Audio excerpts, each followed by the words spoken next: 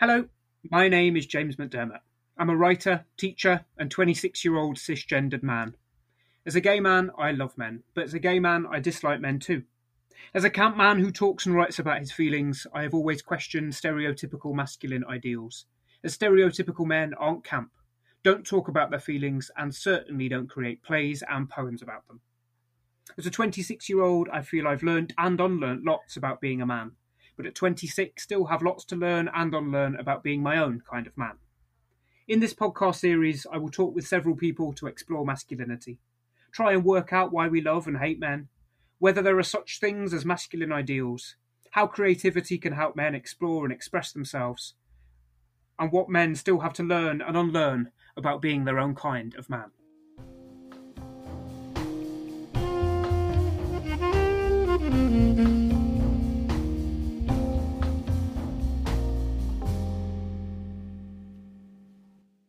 In this episode, I am joined by Katie John Went. Katie, thank you so much for being here.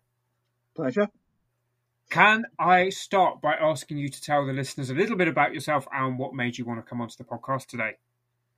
You twisted my arm. No, that wasn't it. Although we have met on numerous occasions and I do hit it off with you just fine. So I'm very happy to engage with someone who both gets me and encourages me and allows me to be myself. And that has been my entire journey in life, to be myself.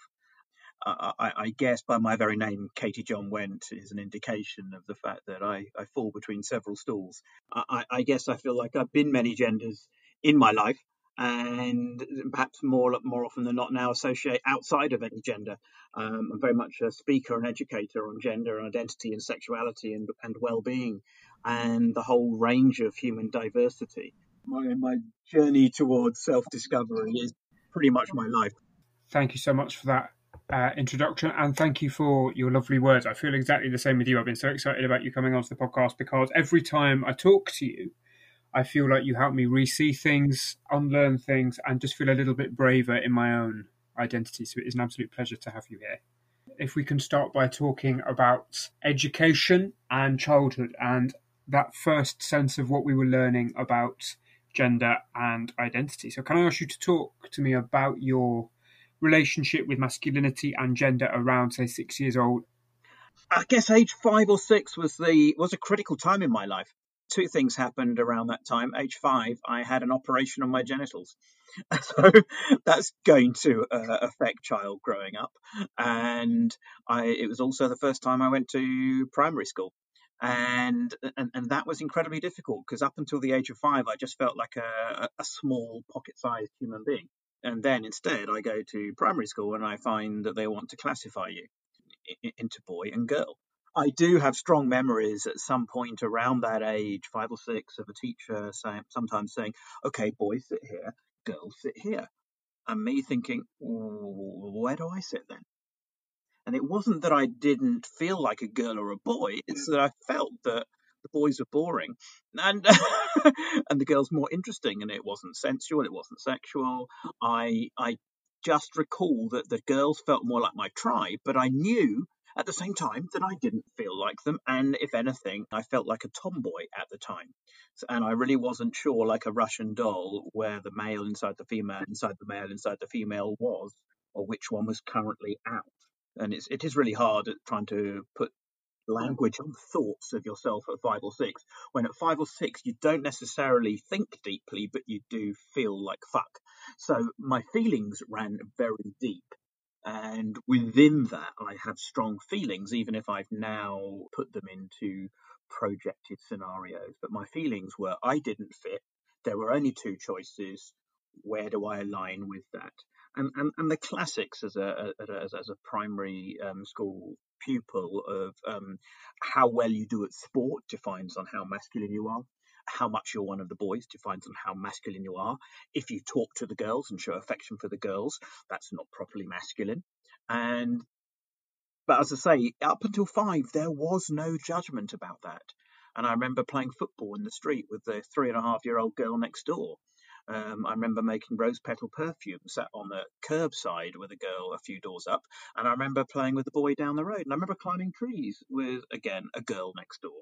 And not thinking I'm climbing a tree with a girl, but I'm climbing a tree with a kid. And I loved tree climbing. And I loved outdoor pursuits. And I love bookish stuff as well. But as I say, all of the things that I did and enjoyed up till 5, no one had ever gendered to my recollection.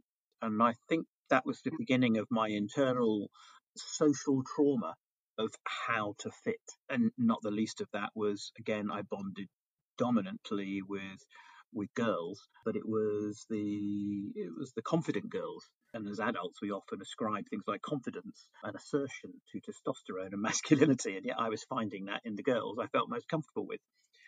So I think I definitely my first experiences of masculinity were confusion, but it wasn't necessarily just confusion from my peers; it was confusion from my teachers who were kind of ascribing the choices that I thought were too narrow. So I think that my strongest feelings around 6 are definitely feelings rather than thinkings. And it was a sense of belonging I felt most. And I felt like I didn't at the time, again, this was the beauty of being 5 or 6 though, that at 5 or 6 I felt like I could belong with the girls, but I didn't have to change anything to do that. I didn't have to be a girl to be with the girls, and I didn't have to adjust my behaviors. I didn't have to become more or less masculine to be accepted. And at that age, I didn't feel like I was inauthentic. I just felt like I was being me, and I was accepted as me by far more girls than boys. But I definitely had boys who were friends too. There was something I found amongst the girls that the boys didn't have, which was emotional communication. And the girls were far more comfortable talking about feelings, and the boys didn't want to do that. I buried my father 48 hours ago. He died 2 weeks ago, and he was very present in my life, and at the same time very distant, because he was a working class man who came from a generation that didn't do feelings really. And the first time I hugged him was an accident because he wasn't a hugger. Although later in life I did challenge him and say, "Dad, why didn't you hug me when I was young?" And he said, "Well, we tried, but you wouldn't stand still long enough," which I have to admit I give them points for that one because it's probably true. I was a highly energetic kid, always finding things to be interested in, and I didn't sleep. 5 or 6 was also the time when I developed insomnia, and I've not really slept since. 5 or 6 was also the time when for a year I didn't grow, partly due to perhaps not sleeping and also some kind of hormonal event going on inside my body. I've no idea. But so 5 or 6 is a very interesting point to start because it is always the point at which both my mental health and my gender identity have essentially started.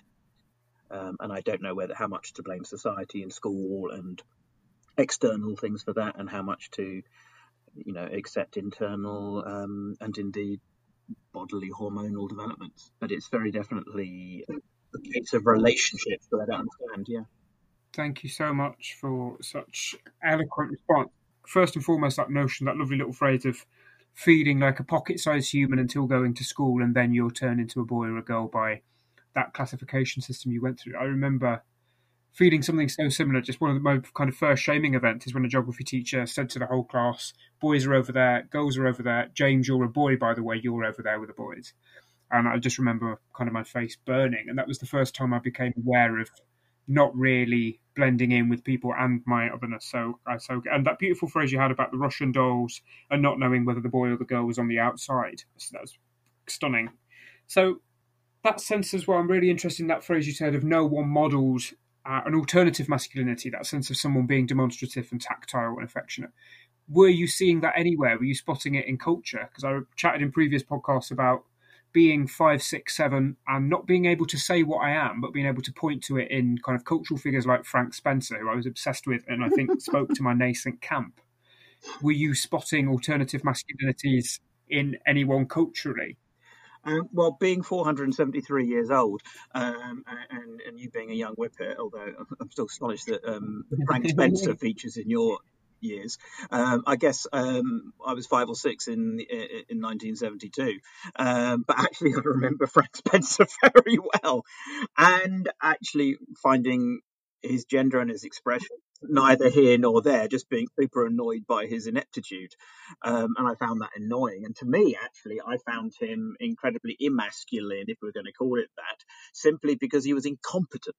And there was an element to do with masculine was competent and female was incompetent. If you go back to kind of Victorian discussions of female hysteria and women not being capable of things. So interestingly, yes, I actually, even as a youngster watching some others do Avon, I felt that Frank was annoyingly inept, and his wife was actually the sensible one. It's interesting that somewhere already the judgment was in the culture that strong people were masculine and weak or impractical or inept people were feminine. And yet, here's the irony, I was most drawn to finding those abilities or aptitudes in women. And I was drawn to strong women. And I wouldn't call my mother strong. My mother's 4'10", was saying, "Hey, I'm not feeling strong today." And I guess for my dad, his strength seemed to lie in his silence very often. And yet, to me, that silent strength equated with distance. Again, this is if you go down the roots of language, why do we associate strong with male and weak, needy, or honest or emotional with women again? So I could see myself looking at characters in media at the time and regularly being drawn to the female characters. But it was the stronger female characters, the ones that embodied what we might be calling conventional masculinity or male characteristics. I think that's so well articulated, and I haven't thought about that before. And that sense of receiving a more feminine masculinity through strong women on TV, hearing you say that, that chimes with all my obsessions with your kind of soap opera divas in the 90s, or Victoria Wood and working class comedians. No, and I think it's difficult because we both love media, but at the same time, media is performance, and what's the performance basing itself on? Because the performance itself then tends to mediate and affect the next generation who are simply living. And the whole idea, as Judith Butler said, that gender is a performance, is which comes first. Are some people acting out gender and then some people, mimicking it and replicating it? Or are some people acting out gender because that's what they're observing and then they're mimicking it and expressing it? And it ends up in a vicious circle of where we get it from. Because as I say, we're born genderless in that sense, and we're born with the freedom to express ourselves. And by 5 or 6, suddenly something starts cutting in and saying, no, not like that.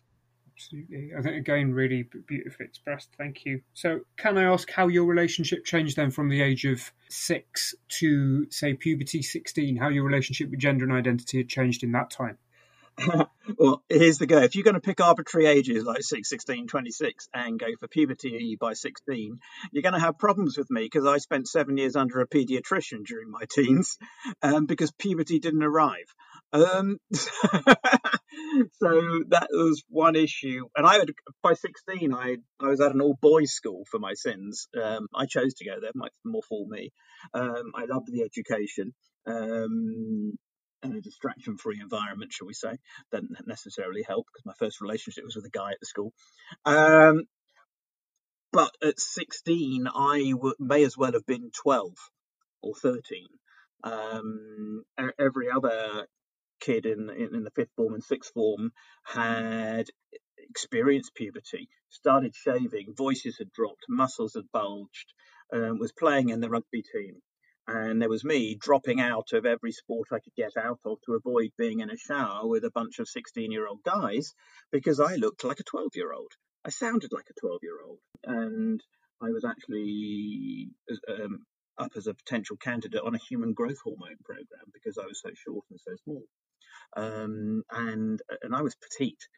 And we had no idea what was going on, and they were looking at me, under orthodontics, under pediatrics, and so I was prodded and poked for 7 years to work out why I didn't particularly have an obvious puberty. Being prodded and poked by a pediatrician with cold hands in the presence of your mother in the room is completely demeaning and emasculating.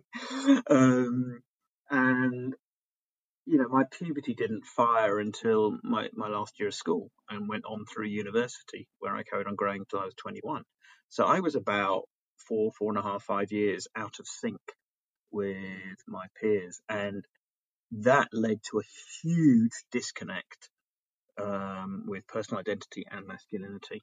And yet at the same time, I went into opposite territory, not like the 5 or 6-year-old me happy to play with the girls. Instead, the 16-year-old me signed up for 3 years in the Army Cadets. Anything to man up. And so that, and I was looking massively for acceptance, and yet at the same time love, and also for someone to talk to about it all, but of which there was no one. So I buried the whole lot inside myself. So on the outside, I became more masculine than ever. And as my psychiatrist was eventually to say in my young 40s, he could spot me coming a mile away as a gender variant person, because my masculinity was hypermasculinity, which is a version of me you've never met, James. And he said it was so obvious that there was something going on with you about gender. He said, because you were trying too hard to be male. And, so I find all of that quite interesting, because at 16 there was this big disconnect with my environment, which was fully male, and so I was struggling. Is masculinity fear? Is masculinity control? Or is it such utter and total bollocks and performance that we generate that in this statuesque way? And yet at the same time, the people, I guess, my teachers who I respected most at that time, remember my English masters and my economics teachers, history teachers and art teachers, were those who were in touch with literature, poetry and emotion. Thank you so much for sharing that with me. So can I ask about those male role models who you were reading at that point, and just the effect of that literature shaping you? Because I had a similar experience with not feeling like I conformed to a certain type of masculinity, and like you had a great English teacher who kind of steered me in the way of Armistead Maupin, all those kind of people. So I would love to hear who you were reading at that stage in your life, and what they were telling you about yourself that you might not have been getting from conversations that you couldn't have had with people. Yeah, I guess I'm more into Armistead Maupin in my 40s and 50s, not my teens. That kind of literature wasn't even available, wasn't on the radar, wasn't in the school library.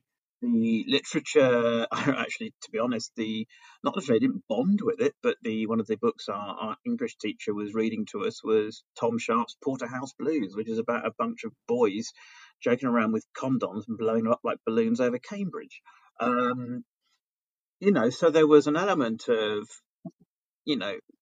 boyish, cockish stupidity and stuff that was attractive almost, which sounds weird knowing who I am now. We also did Romeo and Juliet to death, Macbeth. Again, in Macbeth, I remember we had to write an essay on it as a character study of Lady Macbeth. And I was most drawn to Lady Macbeth in that because of her strength. But I think I escaped during those years into, I guess, fantasy fics. I was rereading Tolkien. I was getting into anything actually along the lines of that had essentially alternative species in it. And also similarly with, sci-fi on TV, Doctor Who and things like that. And I found my niche in my teen years, but those aspects of worlds in which there were not just male, female, and human, but there was other. And by then, I think I was very strongly discovering in literature and media and TV and that kind of creativity, anything where the other existed, I identified with. It didn't matter what the other was. Whether it was an orc or a hobbit, I identified with other, from the monster to the fairy, and just found a hope that the two boxes I'd been offered of male or female, or the single box of human that seemed to be available at 5 or 15 in literature, weren't there. And in that escapism of fiction, you could pen any world you wanted for yourself. And I think I found hope in that. And certainly in my interior world, I would lose myself in literature. My exterior world, I was doing, several years in the Army Cadets. I was doing tabletop wargaming. I was doing masculine pursuits on the outside, whilst actually having an interior life that was, I wouldn't call it not masculine or anything like that at all, or feminine, far from feminine. It was just fantasy. And in that fantasy world, I found identification with the other. And I find it interesting that Simone de Beauvoir, writes about the second sex as the other. In other words, that all women were othered by men. Patriarchy others women, and I felt othered by gender itself. So I think that the idea of a real exterior life, the idea of future relationships, were the furthest things possible from my mind. I just wanted to lose myself in another world where difference was regarded as an alternative species rather than some non-conformity that would be ostracized from the only species allowed. Bear in mind, at the whole of this period, I was also quite an evangelical Christian. So the idea of masculinity and femininity were defined for me at that time also by the Bible, which made things more fun or not. Thank you so much. I'm so struck by your escape into sci-fi. I've really, really empathised with that as well. I remember around 16 being obsessed with David Tennant's Doctor Who because he was someone who looked human but was an alien, really. I think there's so many, certainly LGBTQ people, but certainly anyone who feels othered, that escape into fantasy and sci-fi and identifying with those cultural figures that embody otherness. So common. The music I was into as a 16-year-old was a mixture of everything from heavy rock all the way through to new romantic. And I really loved the music of the new romantic era, everything from Duran Duran to Japan to David Sylvian, to The Cure to Tears for Fears and all those groups. And I remember the fashion that went along with that was guys wearing eyeliner and lacy blouses. And I couldn't wear that. And the reason I couldn't wear that was because I thought I'd be bullied. I thought people would see that I didn't feel masculine and that I might be more feminine because I was donning the very outfits that men confident in their masculinity were free to wear. And to this day, I still recall all of that and my missed teenage years of expression because I was afraid of what other people would think and what they would assume by the messages we sent to society by what we wear. And I didn't realise they wouldn't have given two hoots. They would just have assumed I was a new romantic, not thought, oh my God, there goes a closet trans person. I think hearing you say that, I always get so moved when people talk, LGBTQ people talk about that sense of kind of not even a misspent teenage years, it's just an unspent teenage years out of fear. And I empathise so much, and I think that's why I obsess over it in writing sometimes. So many people have said to me, and I'd love to hear your thoughts on this, that LGBTQ people have a delayed puberty or a second puberty in that sense of we can't come of age in the same time as our straight peers because we will be bullied or assume we'll be bullied. So moving on then in that sense of if you'd had that kind of physical, biological delayed puberty, talk to me as well about that sense of that kind of delayed LGBTQ puberty in that sense of when did you, in your 20s at that university time, start to explore yourself and have that sense of working through that nonsense about it doesn't matter what people think of me, I'm going to start living how I want to live now? Well, university for me was the early to mid 80s, and it still wasn't free to be you. There was a gay sock at university, but I was also a member of the Christian Union, and the Christian Union would go and stand up and oppose the gay sock. So I couldn't exactly be myself. And also at the time, I was really confused. I'd never had a girlfriend by 21. All I'd had was a boyfriend, a closet boyfriend at school at 15. And yet there were girls wanting to go out with me at university, and I didn't know what to do with them. There were no guys coming on to me. I was stuck inside my own interior world still, but it was a chance to reboot and reset. So I rebooted me at university, and I changed my name. I changed my name from Jonathan to John. Big move, not exactly to Katie, but the shock from my parents might as well have been the same. But I remember that was the first chance to redefine and find myself. And if I'm to look back at my university years, I would say 90% of my friendships at university were female. But there were a few guys I became very comfortable with and spent time with. But it was probably a 90-10 female-male split. But that split equally, though, had zero relationship interest in it at all. And in fact, the first relationship I had was in my final year at university, and it was with a girl, and it's because she asked me out. She kind of put a bit of a heavy twist on it by saying, God has told me to marry you. And at the time, being a Christian, I thought, oh, if God has spoken, I ought to give it a try. And at that point, I started performing masculinity sufficient to go under the radar as normal. And I I think I found that incredibly difficult. So instead of finding my 20s the opportunity for release and expression, it was the opposite. It was repression, and I put myself firmly in the closet and didn't know where to go with that, and stayed locked in for a good decade. So I think recognizing that the 20s is not a time of freedom for people who are in their 50s now. Every decade of progress might push the opportunity to express yourself younger. But for people my age, the 20s were still difficult. It was Section 28, things like that. You couldn't educate. I'd gone through an entire school life with no sex ed, let alone LGBT inclusive sex ed. So it was not free by far. And I don't think I really expressed my teenage years till my 40s. And then I went for them with a vengeance. Forgive my ignorance, as you say, kind of assuming that because my 20s have been a time of expression, then everyone's would have been exactly as you say, it was the time of Section 28, and that couldn't have happened. So can I ask us to jump forward to when you did have that sense of coming out of the closet and that sense of experimenting and experiencing those things you've always wanted to kind of live truthfully? You say that came in your 40s. Mm. Yeah, well, I had the luck of being outed at 39. I was married to a psychiatrist, and from my mid 30s onwards, I'd begun to cross dress again, at home when she was at work, and one day I got caught, and she outed me to my family and friends, and I actually have to thank her for that, because I think it would have taken me another decade to come out had I not been outed. And I made a decision like sink or swim at that point. Now, 39 was all of 13, 14 years ago now. Things had changed. There were transgender support groups that did exist. I went to it and I didn't feel like the people at it were anything like me, so I left and went back in the closet for another year.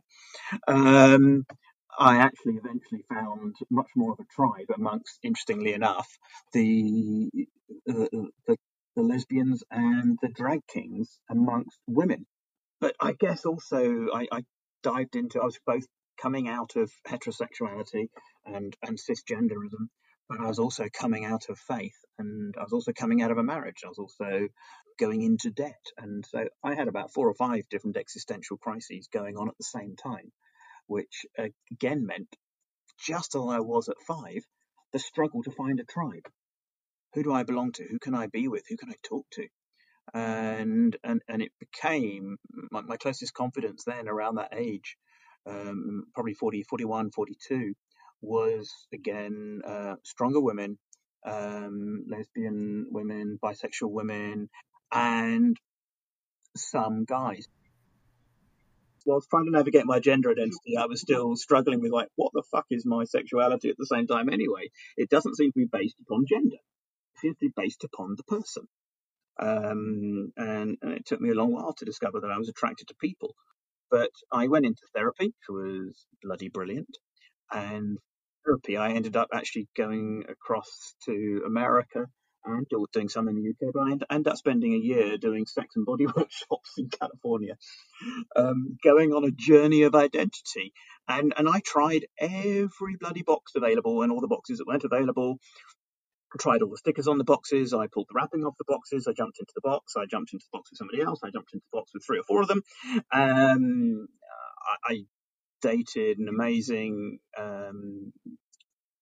both somebody who embodied both femininity and tomboyishness and bisexuality at the same time, and a wonderful person who I met in California and ended up dating her for a year.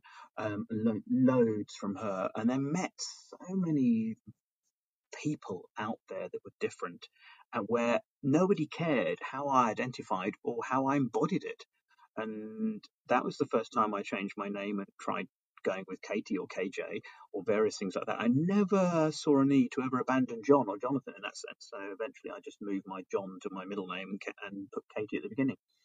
But the people I met were amazing, because for many years, pre any kind of hormones or surgeries, they accepted me as Katie because I said I was Katie. And even when you're doing these workshops, they accepted me as Katie. And you can't exactly cross-dress at a naked workshop. So when you're standing there naked, penis and all, and still calling yourself Katie, and this was, a dozen years ago, it was very forward thinking of them to just accept you. And this was not an LGBT group. This was simply a group of wacky Californians who didn't really care what box you put yourself in, just that you were trying to get in touch with you. That's all that mattered. And I suppose it was part of the whole kind of, I wouldn't call it a personal growth cult at all, but the personal growth movement prioritized knowing yourself and being yourself. And the emphasis was upon yourself, not male or female. I encountered some Tantra during that time as well, and I became very annoyed by Tantra because of how binary it was still expressed, masculinity versus femininity again. I deep dived into literature during my 40s. Not fiction this time, but autobiographies. I read every autobiography of a trans or gender variant person from early 20th century to now, looking for people like me. And I would get through about 3 or 4 chapters and go, yes, that's me, yes, that's me, yes, that's me. Oh my God, no, that's not me. And I would get to that moment in every book where, oh my God, no, that's not me. Because I was trying to write my life by finding someone else as a model for it. So this goes back to me as the 5-year-old, or looking for a male embodiment of how to do emotions. And yet, even when I find people who could be role models in my 40s, I'm then turned off by anyone who essentially didn't fit my idea of being me. And I was trying to find out how to do me by reading others, rather than simply looking in the mirror and say, hey, you're there, find yourself. That's easy. And it's that thing you do as teenagers. You spend the whole time on the outside, or sometimes are on the inside, trying to be an individual, and yet equally trying to belong. And to belong, you end up conforming to the music group, the tribe, the fashion group, the goths, or the emos, or the mods, or the rockers, and you conform to be accepted. And yet you spend the whole time burying an aspect of your personality or your sexuality or anything about yourself. That then takes you years in therapy to come out and finally find the individual. So I spent my 40s becoming an individual, and on that journey, and I've often joked about it, even doing stand-up comedy about it, saying that I have been or am every letter of LGBTIQAMP, and which one I'm currently at, I don't know. But because how do you define someone's sexuality if you don't know their gender? And I remember the first woman after marriage I dated for nearly a year. She looked like Annie Lennox. She was taller than me, and I'm not stupid, probably brighter than me, very strong personality. She was a sex therapist, and she dressed in loose-fitting male suits and had the full Annie Lennox kind of short-shaved, older white hair look going on. And I was experimenting with a more feminine dress sense at the time. Skirts and all, which I very, very rarely ever wear. And we would walk down the street and people would go, oh, there goes a heterosexual couple. And they would assume she was the guy and I was the girl. And then we would talk and then they'd realise it was the other way around and they'd still assume we were heterosexual. It's just that the girl was cross-dressing and the guy was cross-dressing. That's what it looked like. And yet no one ever asked us the question of what's your actual sexuality or what gender is or what pronouns. This was before anyone ever asked anyone what their pronouns were. They just saw two people who were very different, who didn't conform. And I then went to things like queer nightclubs in Berlin and discovered places where nobody gave a fuck about your gender. And a masculinity and femininity could exist in the same person at the same time, or across a whole group of 3 people who'd all just emerged from the same toilet cubicle together. And I found everything, instead of looking at the transgender autobiographies that were very binary, jumping from one gender to another, I suddenly started reading ones like Kate Bornstein's Gender Outlaw, of the boy who gave up being a boy and then realized, well, that doesn't make me a girl necessarily, but it does make me more me. And realizing that somebody who stepped outside of gender altogether was where I felt, but I just didn't really know whether I had the balls to do it. So I got rid of them to do it. Thank you so much for sharing that story. There's just so much to unpack and so much wisdom. And as I said at the top of the podcast, just hearing you talk every time just makes me want to rethink, re-see, and just be a little bit braver. There's that beautiful phrase of your reading of those books was you're trying to write your life by finding someone else as a model for it, and just realizing the futility of that, because the only way you can be authentic is just to look inward and find yourself. And I love the simplicity of that phrase. If anyone's listening who just feels a little bit lost, if you're trying to find yourself, look in the mirror, you're there. That sense of stop wasting time trying to or not wasting time, it's all educative and time well spent to some extent if it helps you find yourself. But that sense of you're there all along underneath all those different masks you'll put on and different tribes you'll try and belong in order to blend. So can I ask about your relationship with gender and identity now, whereabouts you're at this point in your life and your journey as Katie John Went? Well, I guess it's I've gone from finding gender to be my enemy to it being my friend, but equally a friend with whom I have a very casual and humorous relationship with. We break up from time to time, we get back together from time to time, and somebody. I mean, one of the defining characteristics of mental health terms of people who are trans is that they have what's called gender dysphoria. Gender identity dysphoria, and somebody said to me once, Katie, you don't have gender dysphoria, you have gender euphoria, and I realised actually I do, and I find the expression of gender no longer oppressive. I find it a wonderful opportunity to play with it, to fuck with it. It does mean that I still feel a little bit awkward sometimes going out in, say, a slightly more feminine dress sense, and I've got breasts now, so I can't hide them, and they keep on growing, so I don't know what's going on there. But I do find it slightly weird to sometimes go out with stubble and breasts at the same time. So I still feel some degree of society's opprobrium for people who don't conform. But most of the time, I have found a way to express gender. It usually starts every morning by choosing which pair of Dr. Martens to wear, of which I've now got over 160. So my fashion choice begins with a pair of Dr. Martens. And what I like about Dr. Martens is they're unisex. Although if you're listening, Dr. Martens, please stop labelling the few pairs on your store as male or female. They're all unisex. Men can wear flowery print too. So there's this aspect that a pair of boots is a pair of boots. It's not a male or a female piece of clothing. And once I start with that, then I go for an aesthetic of what matches those boots, and I will draw my aesthetic from any gendered accoutrements available. And I've just been chatting over with my neighbour about my desire to build a kind of Victorian gentleman's drawing room in an outbuilding in my garden, with a whiskey cabinet, a pipe rack, a pool table, and big broadsheet newspapers and butlers who bring you the visitor cards of those who have come to see you in your club, and there's this weird thing of loving the male masculine club aesthetic without any political judgment on everything else that was going on around that, but equally loving the aesthetics of women in different parts of life as well, and realizing that I now can do pick and mix gender. I transitioned my body, but I actually went, as part of my journey of going to California and things, I decided I wouldn't change my body until I could accept my body. So I did the exact opposite of going down the route of going to a psychiatrist and saying, I'm struggling with my body, can you change it? I went on a personal journey to accept it before I then made a choice to change it. And then when I changed it, I said to my surgeon, I said, just get rid of aspects of gender. But by then I'd already been on hormones, so I'd gained breasts, which then gave me a new secondary gender characteristic that society looks at and sees breasts. And because I have long hair now, as opposed to the buzz cut I had in my 30s, people will see, until I open my mouth, people will see a slightly more feminine presentation, but someone who dresses in a tomboyish way now. So my preferred style is jeans, Doc Martens, dungarees. I kind of model myself after Barbara Good in The Good Life, rather than Margot next door in her flowery dresses.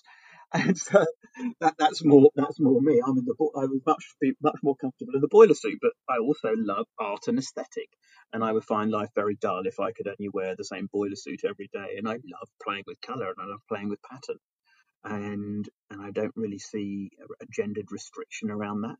And I don't see really a gendered restriction to how I behave anymore.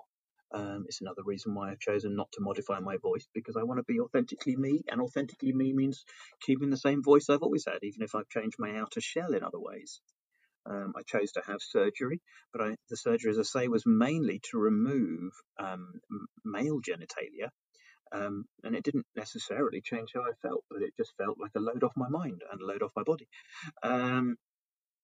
And it just felt utterly freeing to be much more of an androgynous tailor's dummy template that I could then put anything on it.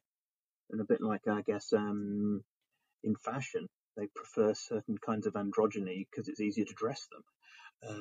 And I found it certainly easier to dress when I no longer had bulges in some places, although I'm now struggling with the problem of having bulges in other places. So I guess I have found now my place in my young 50s liberating, and I've not had a single day of regret around the surgical decisions I made. But equally, I struggle. If someone says, are you male or female, I struggle to find an answer. And I've been criticised by members of the trans community for failing to perform femininity correctly. And it's interesting that instead of having the judgments from the wider cisgender society saying men should do this and women should do that, instead I've found sometimes, even within LGBT communities, a form of gender policing, a form of identity policing and sexuality policing, as we well know as well true of people who are bisexual, sometimes policed by people who are lesbian and gay, people who are transgender, policed by people who are gender critical, and I struggle with the fact that very often now the criticism comes from within more than even without. The rest of society says, that's fine, we've accepted you, now get on with it. And instead now we critique each other. So I have found my new home, I guess, for now, amongst people who are non-binary. And I love the freedom of that label, but for me it's a sticky label. Labels can be peeled off and new ones put on. And so I find it's a loose fit. And like everything about gender that I do now, I find it's a loose fit, and I can put on what I fancy, and what works for the situation. And so I've gone full circle back to Judith Butler and gender as a performance. I changed my body and I'm still performing gender, but at least I understand that I am performing it now. And I understand that when I leave the house, that how I am seen is a presentation. It's a stage. It's a performance. And it's just being okay with that and recognizing that and knowing I'm doing it. So I guess I recognise that society sees gender that way, and I see gender that way, but that I'm okay with it, and I love expressing both masculinity and femininity. Although a part that a lot of the time I would love to junk both those terms, because I don't see it as masculine to be, assertive and confident and loud and domineering. I see those things as exactly what they are. Assertive and loud and confident and domineering, and it need not be a masculine or a feminine characteristic, and therefore you're not policing a gender by saying, hey, you're being too much of the other or you're being too much of these characteristics. Let's just name those things where they exist and not make them about genders or about the hormones that go with those genders. My whole body has got a very atypical relationship with hormones anyway. I've always had low testosterone levels, and even now I've still got low estrogen levels. So neither hormone has risen to the top and dominated, and in the end that has enabled me to feel this slightly androgynous person who can then put on and be who I like on top. I love that phrase, the start of the response about gender is a friend that you sometimes break up with or get back with. And that beautiful expression that I think would certainly help me re-see that concept of gender dysphoria as gender euphoria, where, as you said, gender isn't something repressive but expressive. So thank you so much for your candour. Before we part company, can I ask if there's anything else you'd like to add at all that you think might be important for listeners to know about or to read or to go to if there's a sense of struggle with their own identity? We do need role models and representation, but we need role models in order to be ourselves, not to be the role models. So that's the kind of the synthesis of the paradox of be yourself, look at others. The synthesis of those is get the courage to be like them being themselves. I think that's a beautiful way to end things, a sense of be yourself by getting the courage from other people who are themselves. So Katie John Went, thank you so much. Absolute pleasure, James.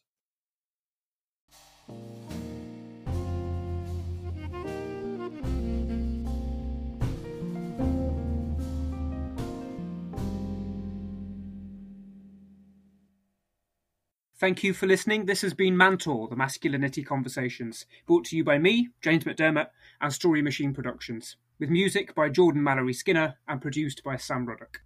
We're keen to talk to anyone who wants to share their experience of masculinity. If you would like to be featured in a forthcoming episode, drop us a line at storymachineproductions@gmail.com.